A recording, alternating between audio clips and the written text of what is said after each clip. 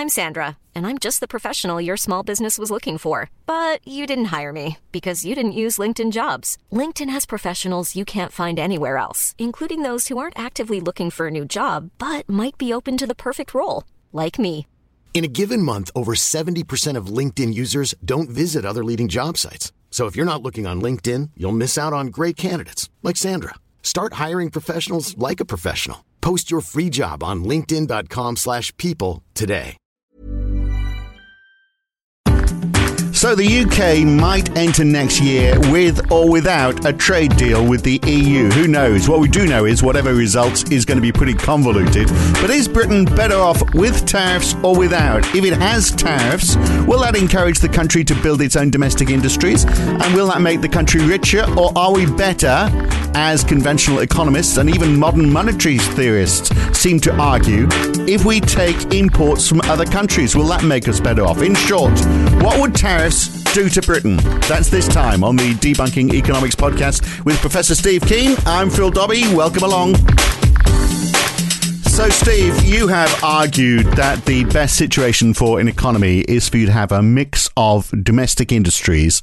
So it's not a one-horse race. Your economy is dependent on a number of industries with very strong domestic demand. So those industries can be largely self-sufficient. So if that was the UK, you wouldn't care too much if there was a trade deal or not with the EU because you're going to be more self-reliant. Is that a fair summary of what your thinking is? Yeah, I mean, I'm in favour of producing as much as you can domestically within the limits of economies of scale. And all the neoclassical, or even right back to David Ricardo, the whole argument in favour of specialisation takes something which applies to individuals and then applies it to societies where it's a moribund argument. So, like, if when you think about it, this is one of the reasons why neoclassical economics is so seductive to people, because when they reflect upon it, they reflect upon it in their own circumstances. And yes, for example, in my case, I'm much better off just being the talking head. I've got this bloke called Phil Dobbie who handles all the technical side of the podcast and comes up with the questions, yada, yada, yada. So the specialisation you and I do on this show is very productive for both of us.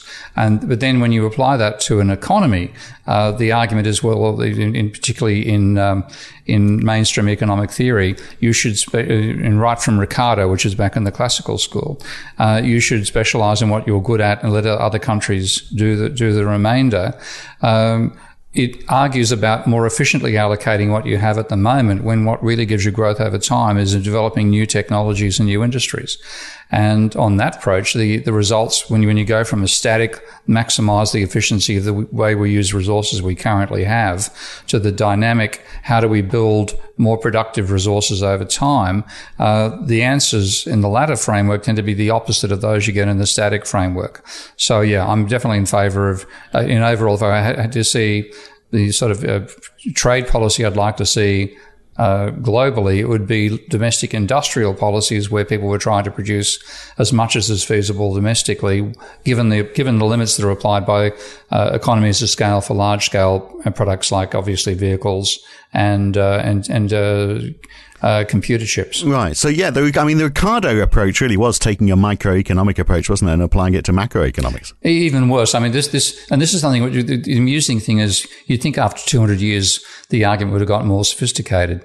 But what Ricardo did was imagine a world in which you could produce cloth with labour alone and wine with labour alone, because the only factor of production he considered in his example, a numerical example of Portugal specialising in wine and the UK specialising in cloth, was labour. Now, you can't make anything without machinery, period. Okay. Or grapes. So, you need a wine press. So you've got to have a wine press. You've got to have, barrels. You've got to do fermentation tanks, et cetera, et cetera. So there's a capital cost as well as a labour cost in producing anything, but all Ricardo used in the example was the labour costs. And then to answer the question about machinery, he basically said, it's very mobile within a country, but not mobile between countries, which is exactly the direct opposite of reality. It's very easy to ship a wine press from one country to another. It's impossible to turn a wine press into a spinning jenny. So what you had was a mischaracterization of monetary capital. When Ricardo was a master of that, he was actually both a successful con man, actually, my little cartoon points that out, con man and stockbroker, but he knew nothing about manufacturing. And yet these ideas were applied to industries where things are manufactured and you need physical capital to produce any of those goods. So you simply can't, if you try to specialize and get more efficient, you actually destroy part of your capital base, because if you're in the country that's shutting down its wine and producing just cloth, which in this crazy case is England. Let's use Portugal, which can produce both wine and cloth. So Portugal has to shut down its cloth manufacturing, but what that means is the capital that's currently devoted to that becomes obsolete. Yeah. It isn't the case it gets reallocated somewhere else. So this whole capital argument, but by the way, you said a con man and a stockbroker. I'm sure that's a bit tautological. But it is rather, yeah.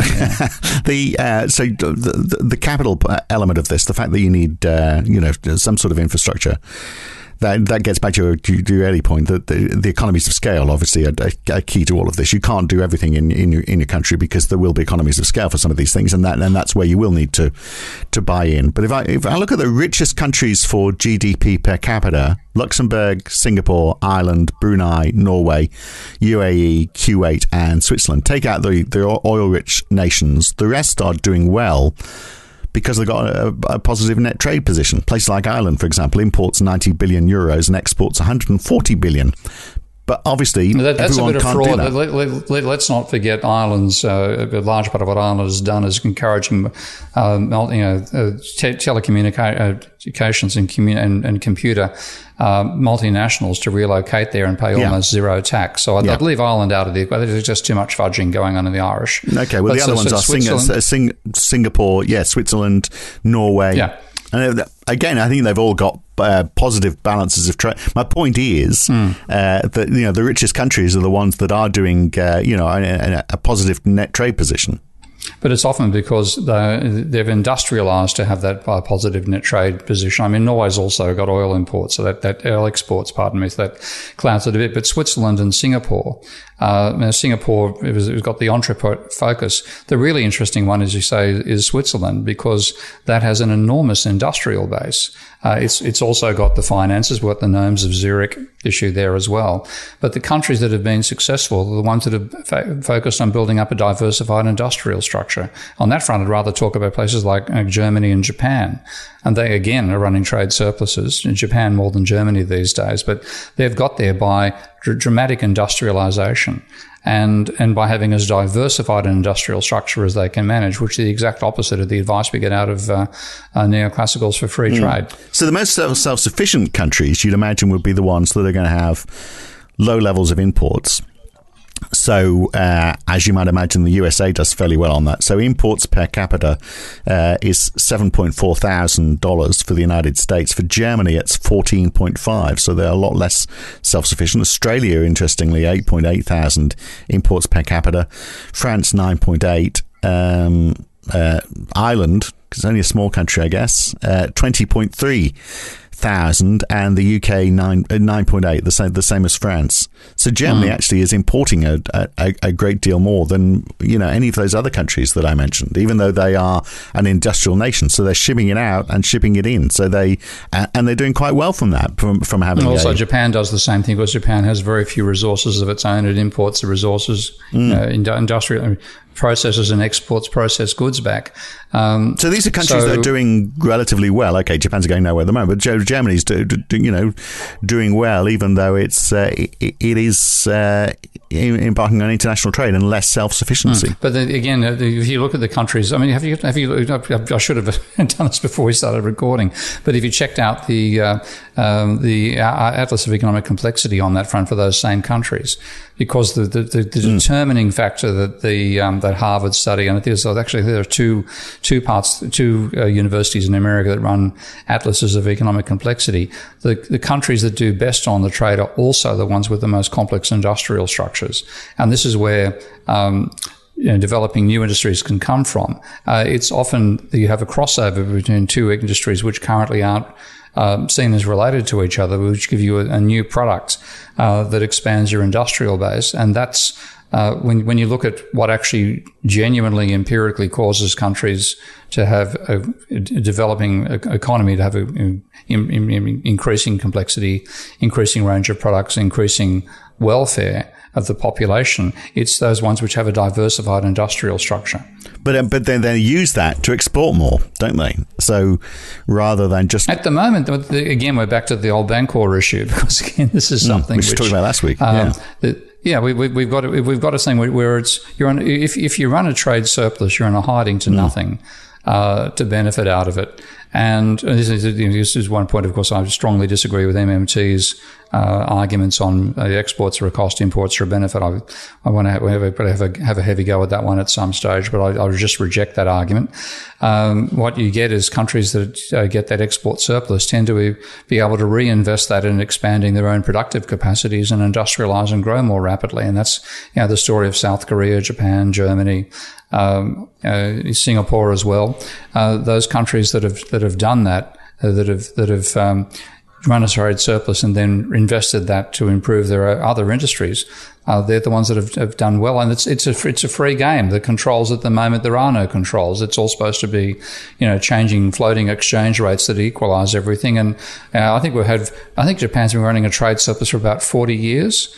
That's a pretty fast speed of the price system fixing up imbalances. Not.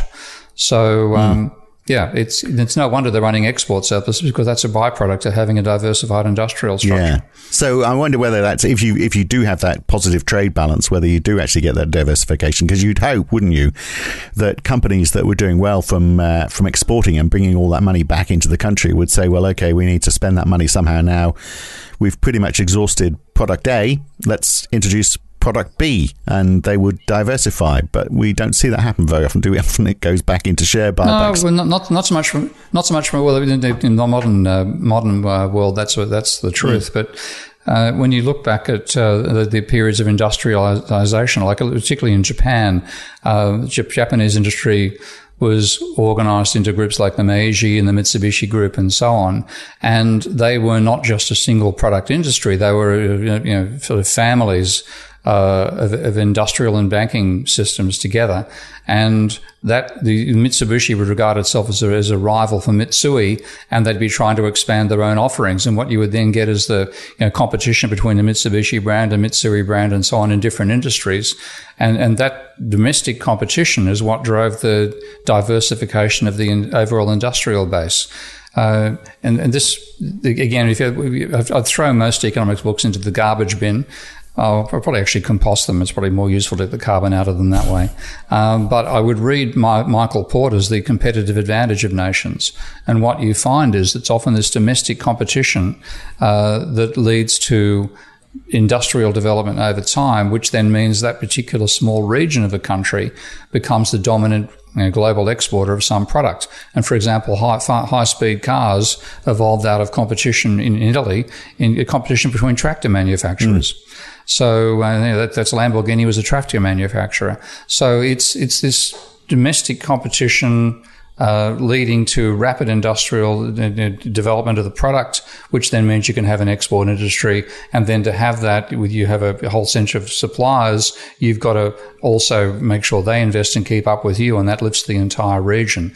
So that's what I'd like to see as the focus of international trade. Do you think that's not happening because we haven't got that domestic competition now then? Because everyone is saying, well, okay, we can, because we have so much international trade, a company that produces product A probably will just keep on expanding, selling product A to more different parts of the world, because tariffs have come down. It's easier to do that, so they don't need to think about diversification, and they don't have to think about the domestic market quite so much. Like a huge amount of that was what happened with the industrialization of China, because you had an American corporation, rather than thinking about themselves in the sort of collective way that the Japanese do, it's how do we screw the workers and get them on lower wages, and how we reduce our wage costs and increase profits.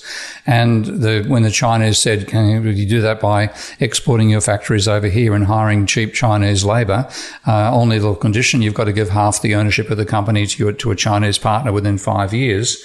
And American capitalists willingly gave away 50% of the ownership of a company, it should let you know what the gains were in terms of how much lower they were paying the workforces than they paid domestically. So with that culture building up, we've had globalization being a way of trying to exploit wage differences rather than to lead industrial development. And it's led to the very distorted world in which we live. And we've got, supposedly, the World Trade Organization is there to ensure that everyone operates at a level playing field. So I know that, the big sticking point between Britain and the EU is how do you operate at a level playing field? And, Britain under World Trade Organization rules is going to have the same issue. In fact, look at the WTO actually rules over them more than the EU does. So you had, for example, that crazy situation where they were ruling over Airbus subsidies, and because they, so the United States could impose extra tariffs on the EU because they were subsidizing Airbus,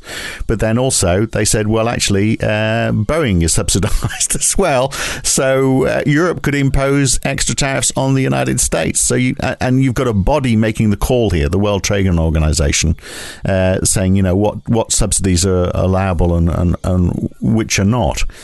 So, is that an effective way to operate, or is it a more effective way? Do you actually just say, well, let's go back to, let's default to when we had a tariff? Say, what would happen if you said, right, there's going to be a tariff on everything all the way around the world, 20%. If you set up a trading block like the EU, you can trade within it, but getting in and out, it's going to be 20%, irrespective of what product you're talking about. Would that engender that sort of more domestic production and competition that you're talking about? I think it would take the focus away from the free trade obsession.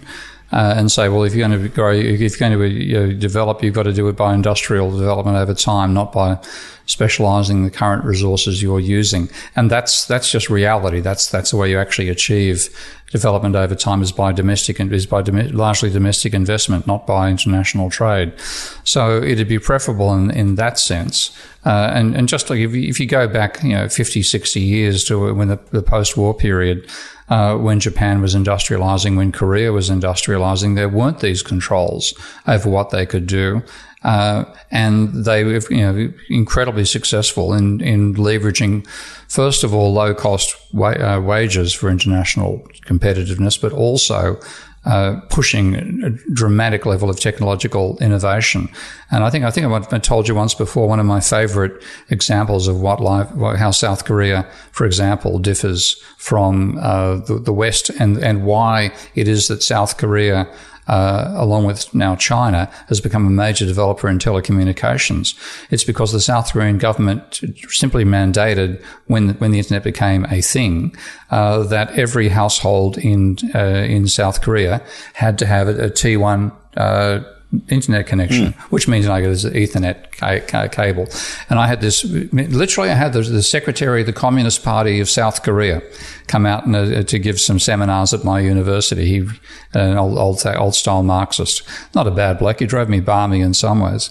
Anyway, when I first showed him to the flat I'd rented for him for 3 months or so, he got out his laptop and was walking around with the Ethernet cable trying to plug it into holes in the wall. And I had to inform him there was no Ethernet system in Australia. Now, that's seen as terribly costly and an imposition on countries to have the government mandating telecommunications. But that's why you got things like Samsung developing. Because every kid, every household had a T1 connection. Suddenly had the infrastructure provided by the state, mandated by the state, provided by private companies that they wanted to continue operating in telecommunications. That gave them a huge industrial advantage in building the telecommunications strengths of Korean industry. So it's that focus upon development rather than trade, industrial development rather than trade, that gives you genuine improvement over time. Yeah. So the government should step in then. But how do you look? If you started to, most economists would say, if the government steps in and starts picking winners, that's where you have the problems. And then if you also push up, Australia's better at picking losers. But anyway, yeah. Well, I think it certainly was with the telecommunications, wasn't it? But then if you, but then also if you're pushing up tariffs, then most people would say that's going to slow world trade, and that is going to make us all worse off. And I'd say it's not, because what world trade has been is a way of the rich of the first world chucking the poor of the first world into a bit of a garbage can and exploiting the workers of the third world, to the benefit of those workers and capitalists in those countries, I might add. But it certainly was a case of it's a form of class warfare disguised as international trade. But aren't you going to find it will gravitate? I mean, communication is far greater now, so that helps world trade as well. It's easier to arrange world trade than ever before. So aren't you going to find that, irrespective of what you do, it's going to gravitate to whoever can produce whatever the product is for the cheapest price? So whether that is because you are going to use cheaper labor because you've got cheaper labor in your country, or you're going to outsource it to countries where they can do it cheaper, or you've got the natural resources that are required in your territory, so you're going to export oil because you've got lots of oil. Countries that don't have oil can't export it. Or you might make something that that has it's always been the way, hasn't it? So there's various countries which are rich in iron ore, for example, so they could, if they wanted to, extract that iron ore and add to it. They could build cars, for example, or have at least build it into steel. At least do something with it. So, aren't you going to find that those natural resources, or the state of the local economy, and therefore the local wages, are always going to give you a competitive advantage? So you are going to see specialization because people are going to trade, irrespective of what you do, even if you put tariffs, people are still going to trade globally, and it's going to get back to what you can do the cheapest. But it also is a case of what pressures you to innovate most rapidly. And again, if you look at the history of innovation, the reason that Scotland was such a major centre for innovation was that Scottish wages were high compared to European wages at the same time. The example of the spinning jenny is the best one, because wool used to be spun by a single worker working with a single wheel, and with a spinning jenny, initially you have six. One worker can turn 6 wheels, so you have just 6 times the output from one worker, with much the same mechanical input. Now that technology developed in Scotland because wages were high. The same technology would have been a loss loser in France. It never happened there. Now, that could mean that your things which look like they limit you by saying you can't buy this stuff cheaply from a low-wage country actually ends up meaning that ultimately you outcompete that low-wage country. Now, if we go back to the growth of the textile industry in the UK in general, when England first invaded India through the South, what are they called, the East Asia Company, which got a government-granted monopoly on trade with India. Initially, Indian textiles were far more sophisticated and far higher quality than English, and there was a blanket ban slapped on Indian exports of textiles to the UK. But in the next 30 years, we had the development, first of all, of the spinning jenny, then the steam engine, then mechanizing production, then the huge scale growth in textiles that came out of that. So there was the exploitation of energy that gave the UK the advantage. And within about 30 years, the cost of producing textiles in the UK was well below the cost of producing them in India. And then England insisted upon free trade with India. Now, if you look at, there's a wonderful book on the history of Asia. Once they were ahead, yeah. But I mean, it was but it was international competition that forced them down that road, wasn't it? They said, not really. No, because they cut it out. You said you can't export Indian textiles at all to the UK. So it was an absence of that. It was just you had people selling to a domestic market who faced high wage costs to do it, particularly in Scotland, and they therefore were looking for ways to reduce their wage costs, and that was what gave us one of the factors that gave us the invention of the spinning jenny. Now, that is a case where it's the domestic focus, and it's again you're trying to by innovation drive down your wage costs, and you have to have high wage costs in the first place to make that a desirable practice. With low that's easy to do when you've got easy to do when you've got a country of whatever it was in those days, 40 million or whatever, 65 I think it is now. But what if you're a country which has got a population of 3 million? If you're New Zealand, for example. Yeah, and then in that case, there's tons of stuff you can't import. You're not going to have your own factory making integrated circuits. You're not going to be making your own car, etc., etc. So you are forced to specialise and do what your country in particular can do. That's where the food milking exports cows. milking cows and wonderful. But at the same time, don't forget, New Zealand's one of the countries currently developing space technology. And in exporting a company that's, I've forgotten the name of the company, but it fires its rockets off from the North Island. Right. And that again is a tech. Huh?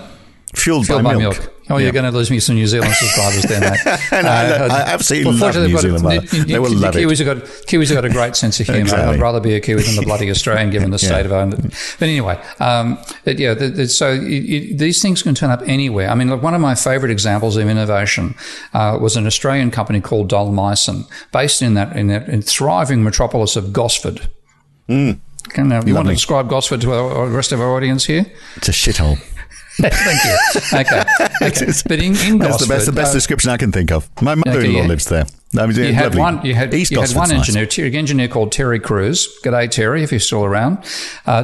Terry Crews, who decided that there'd been a huge leap in the quality of integrated circuits with the release of what's called the 80186 chip by Intel, and he said we can make a portable computer using the 80186. Now it came out at the same time as the IBM PC, using an 8088 chip, which for those who don't know this, it was a chip with I think it was a 16-bit internal calculations and 8-bit external, very slow compared to the 80186, which was I think running at 8 megahertz versus 4.77 in my computer days coming out, and 16 bits internal and external. And that's the chip they based the Dolmont Magnum on.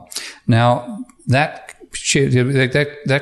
particular product was ahead of anything that I saw in the industry for another 10 years. Right. So how come they didn't capitalize on that then? How come they got screwed over by Australian? They got screwed by Australian finance. Right. Okay. They couldn't get money. They got to the stage almost ironed all the bugs out. They couldn't get any development funds. They had to release it on the market too early, and it was breakdown in the hands of non-professional users, wouldn't know what to do, and it folded. But that was by far the world's most sophisticated laptop computer, way ahead of anywhere else in the world, coming out of a single engineer and the group he assembled around him. So in this case, you simply can't use the general arguments of comparative advantage and, we've got more of this resource, therefore we should use it more efficiently. It comes down to innovators and what encourages them. And and so, but back to the New Zealand situation, your economies of scale become an issue as well. So in the case of the Dalmycin company, of course, they had to use Intel chips. But if you take a look at, say, you would have noticed the most recent Apples are getting absolute rave reviews now. Have you seen that with the new M chip for the Apple? Because they're doing it themselves now. Yeah. Yeah, but they're doing it themselves. And what are they using? They're using a company called ARM, which they purchased, which was a British company. Right. Okay, with a very small development team that went down the direction of what they call reduced instruction set chips. And those chips ultimately have now overtaken Intel, which are called complex instruction set chips. So again, it's an engineer that's your key resource. Right. But what you're also talking about though is capital accumulating. You've got a very big company that's buying other companies in other countries. That's not helping international trade a great deal. It's helping international trade. It's not helping domestic trade a great deal. And that was going to ask you the question: why is it that the big companies, the big tech companies in particular, but a lot of big companies are based in America? Why Apple, Facebook, Twitter? They're all in the US. A lot of it comes out of the sheer scale of the market. I mean, if you come up with something like Facebook in Australia, well, good luck. Again, you get a few dollars out of it. Come up with Facebook in America with 20 times as many potential customers. That's where the economies of scale come in, and that's why the European Union tried to, its ambition was to be the United States of Europe, to get that economies of scale that mean they can take on large industries that they couldn't do as separate national states. So your idea that the ideal is that you have an economic complexity so that you can look after your domestic industries, except where economies of scale are required.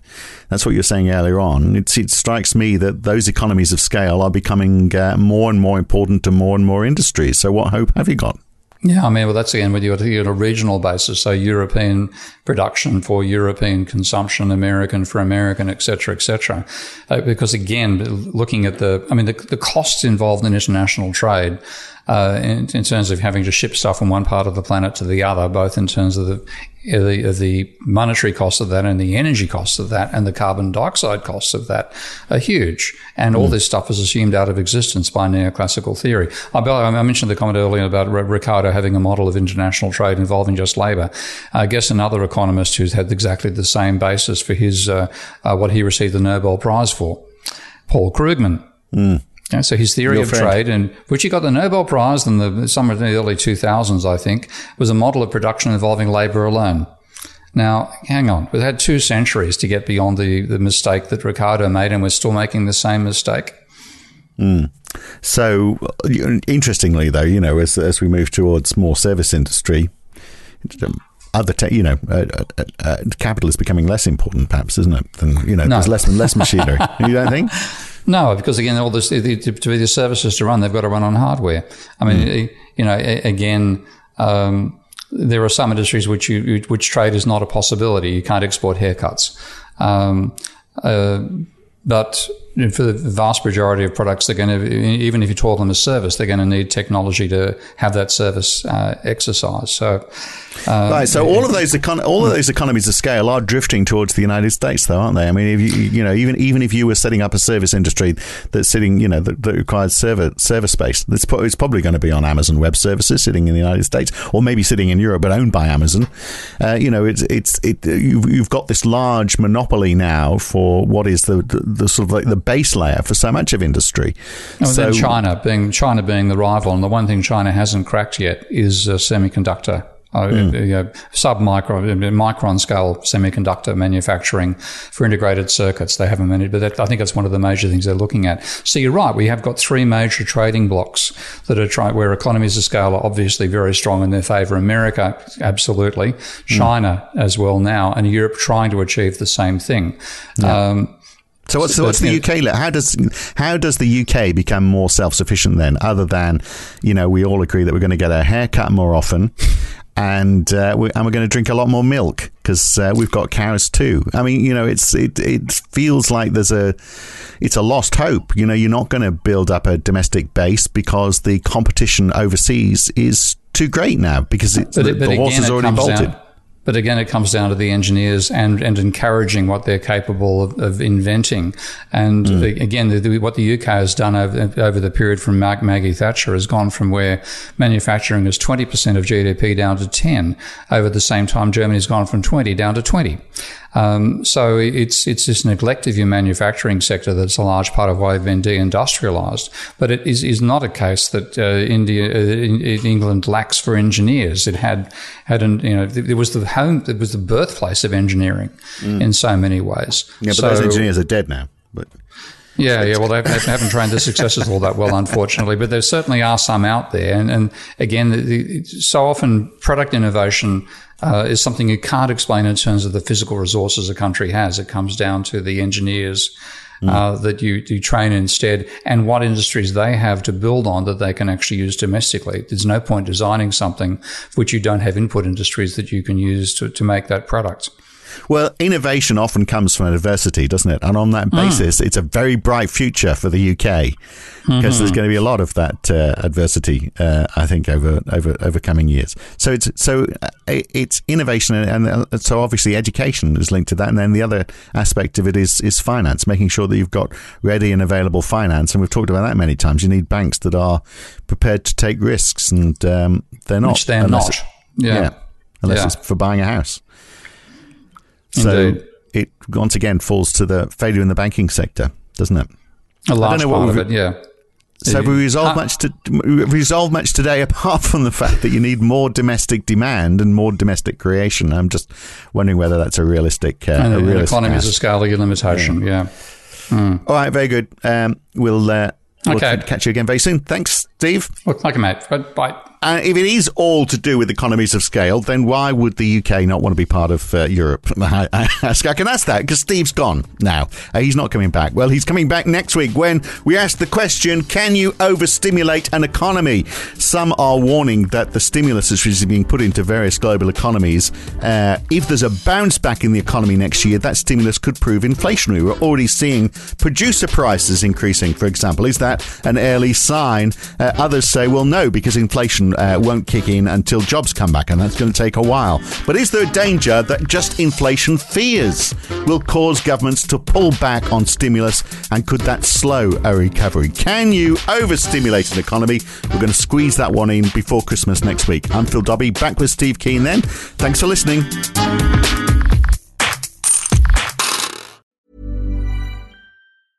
A lot can happen in the next 3 years. Like a chatbot may be your new best friend. But what won't change? Needing health insurance. United Healthcare Tri-Term Medical Plans are available for these changing times. Underwritten by Golden Rule Insurance Company, they offer budget-friendly, flexible coverage for people who are in between jobs or missed open enrollment. The plans last nearly 3 years in some states, with access to a nationwide network of doctors and hospitals. So for whatever tomorrow brings, United Healthcare Tri-Term Medical Plans may be for you. Learn more at uh1.com. If you've enjoyed listening to Debunking Economics, even if you haven't, you might also enjoy The Y-Curve. Each week, Roger Hearing and I talk to a guest about a topic that is very much in the news that week. It's lively, it's fun, it's informative. What more could you want? So search The Y-Curve in your favourite podcast app or go to ycurve.com to listen.